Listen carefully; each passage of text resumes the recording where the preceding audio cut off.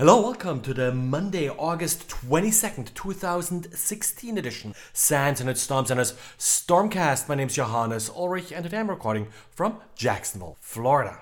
The GNU Privacy Guard or GNU-P project fixed a bug in the way it is random numbers to create keys.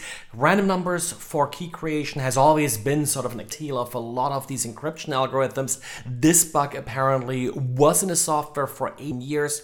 What it means in a little bit more practical terms is that if an attacker can observe 4,640 bits of random numbers from the PGP random number generator, then they can guess the next 160 bits. So essentially, these random number generators aren't really all that random. Now, what does this mean for actual practical weaknesses in PGP or better GNU-PG? Well, where it really matters is the creation. So one possible advice here is you to recreate your GPG keys with more recent versions. However, the developers of GNU-PG advise against a hasty replacement of your keys. First of all, this does not affect RSA keys. So only DSA and El-Jamal keys are actually affected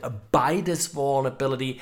And secondly, in order to exploit the vulnerability, the attacker would have to have access to 4,640 bits of your random generator right before you created your keys. So I don't really see a practical attack scenario here, but then again, it's best practice to occasionally expire your PGP keys. So maybe do it over the next couple of months as you find the time to do so correctly. Make sure you are using a system that has been patched, of course.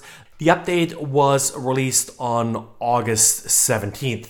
It has been heavily discussed in the news that WikiLeaks published some large unfiltered email dumps recently. If you are looking through these emails to explore what was being published here, be aware that since these emails haven't been filtered, they also include the usual set of malicious emails that you tend to find in any kind of inbox.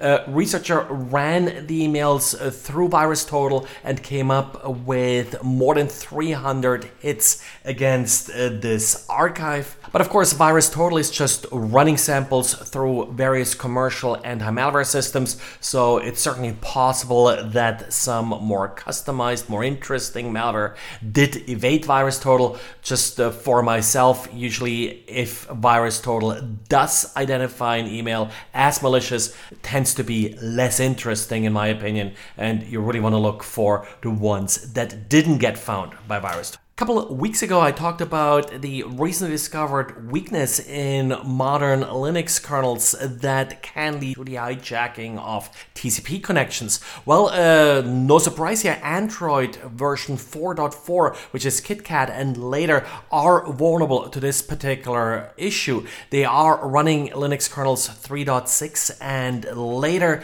so this affects a large number of Android devices. One problem is that for most Android users, there isn't an easy fix. The fix for this issue is that you do adjust a parameter in proc file system.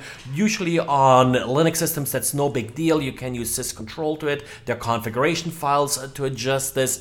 But on Android, well, without rooting the device, you don't really have access to these parameters. So you have to wait for a patch in order to have this adjusted. And the cat and mouse game between ransomware authors and authors of tools to decrypt files left encrypted by ransomware continues. The latest casualty here is a tool that was able to decrypt Kerber encrypted files that Checkpoint published. Well, the interesting part here is that this particular tool no longer works even for older versions of Kerber. Apparently, this tool used a weakness in the Kerber ransomware webpage, which then allowed the tool to extract. Apparently, the Kerber authors have patched that particular vulnerability, and the tool ceased to function as a result. And well, that's it for today. So thanks again for listening, and talk to you again tomorrow. Bye.